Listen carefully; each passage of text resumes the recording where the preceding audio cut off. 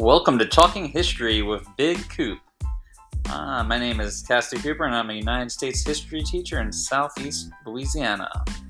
Today's show and every show are about connecting you with your past so you can understand your present and plan for your future.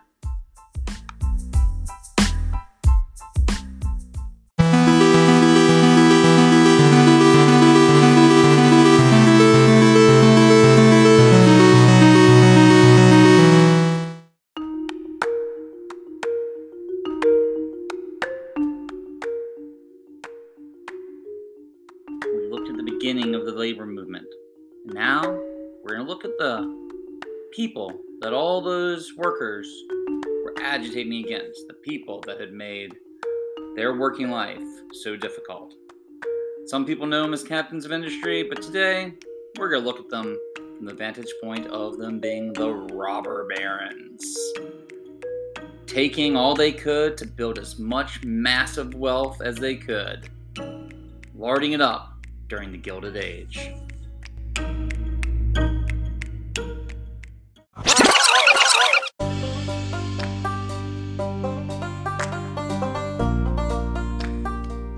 During this period between the Civil War and 1900, steam and electricity replaced human muscle. The United States built 193,000 miles of railroads.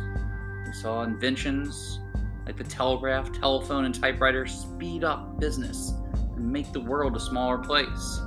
Oil and coal drove factories and lit the expanding city streets.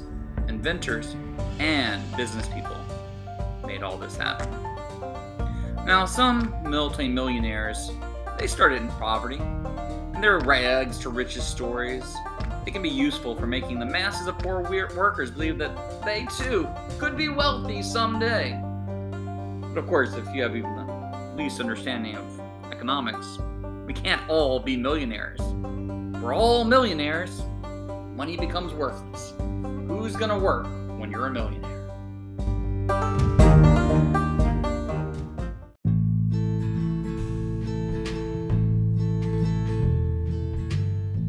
Well,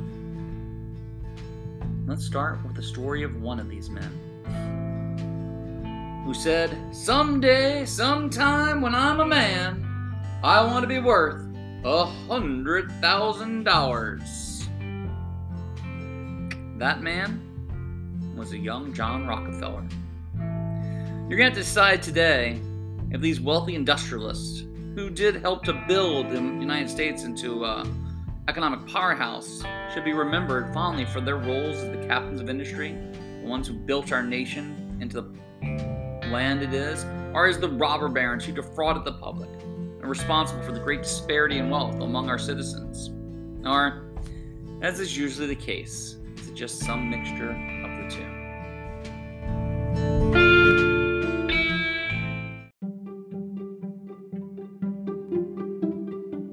Take the author of the quote as an example.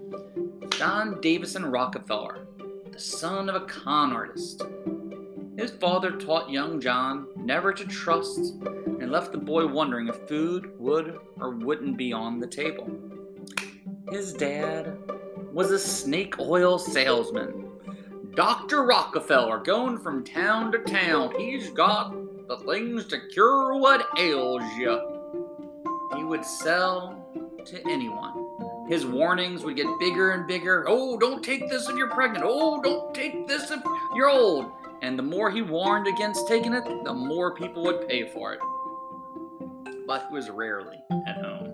In fact, he even had a second family up in Canada.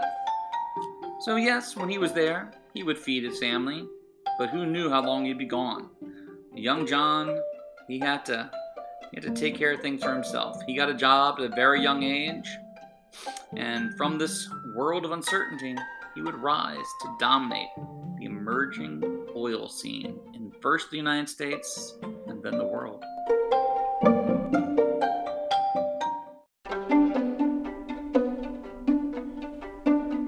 Rockefeller, he had built his fortune in the new oil business, partly by making secret deals with railroad companies. He got to start working the books for another company And after 3 years, at age 18, he opened his own business, refining oil. At this point, oil was just used for a lubricant in the growing factories of the Second Industrial Age, and as a fuel for kerosene lamps.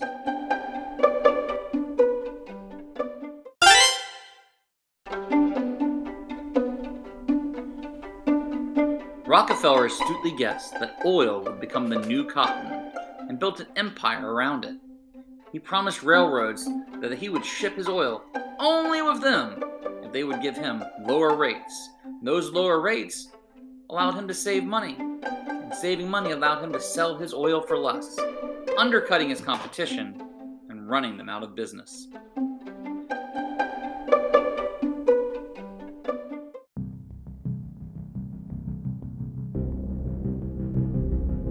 Rockefeller brought them up one by one.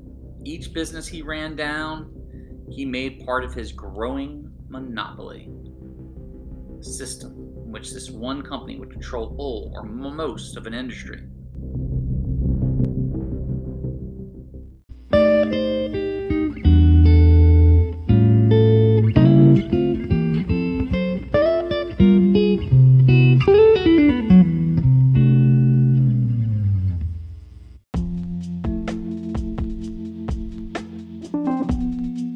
His only real opponent was the mentor of Andrew Carnegie, Tom Scott of the Pennsylvania Railroad Company.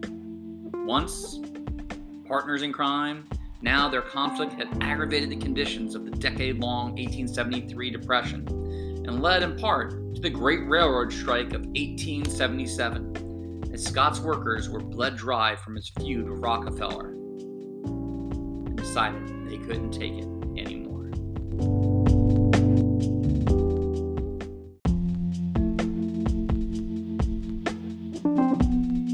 That riot / labor strike spread across the nation, as fast as the telegraph could take it.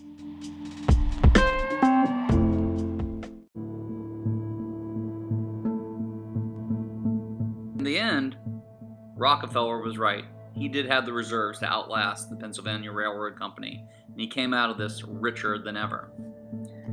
It got to the point where John Rockefeller, because of his control of an industry, because of his influence in the United States, could be considered more powerful, richer than any man in history. Now, this is a hard thing to decide, but just by his influence at the time.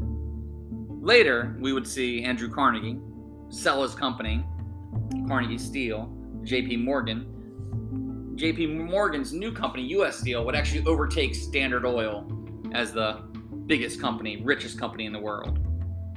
But one by one, these robber barons topped each other as they made their bids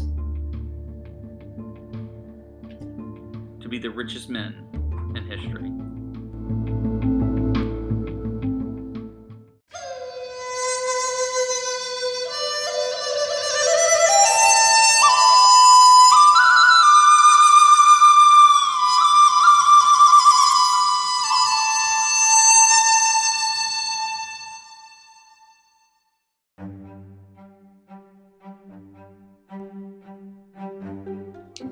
We'll see you next time on Talking History of Big Coop. Remember to subscribe and tell your friends.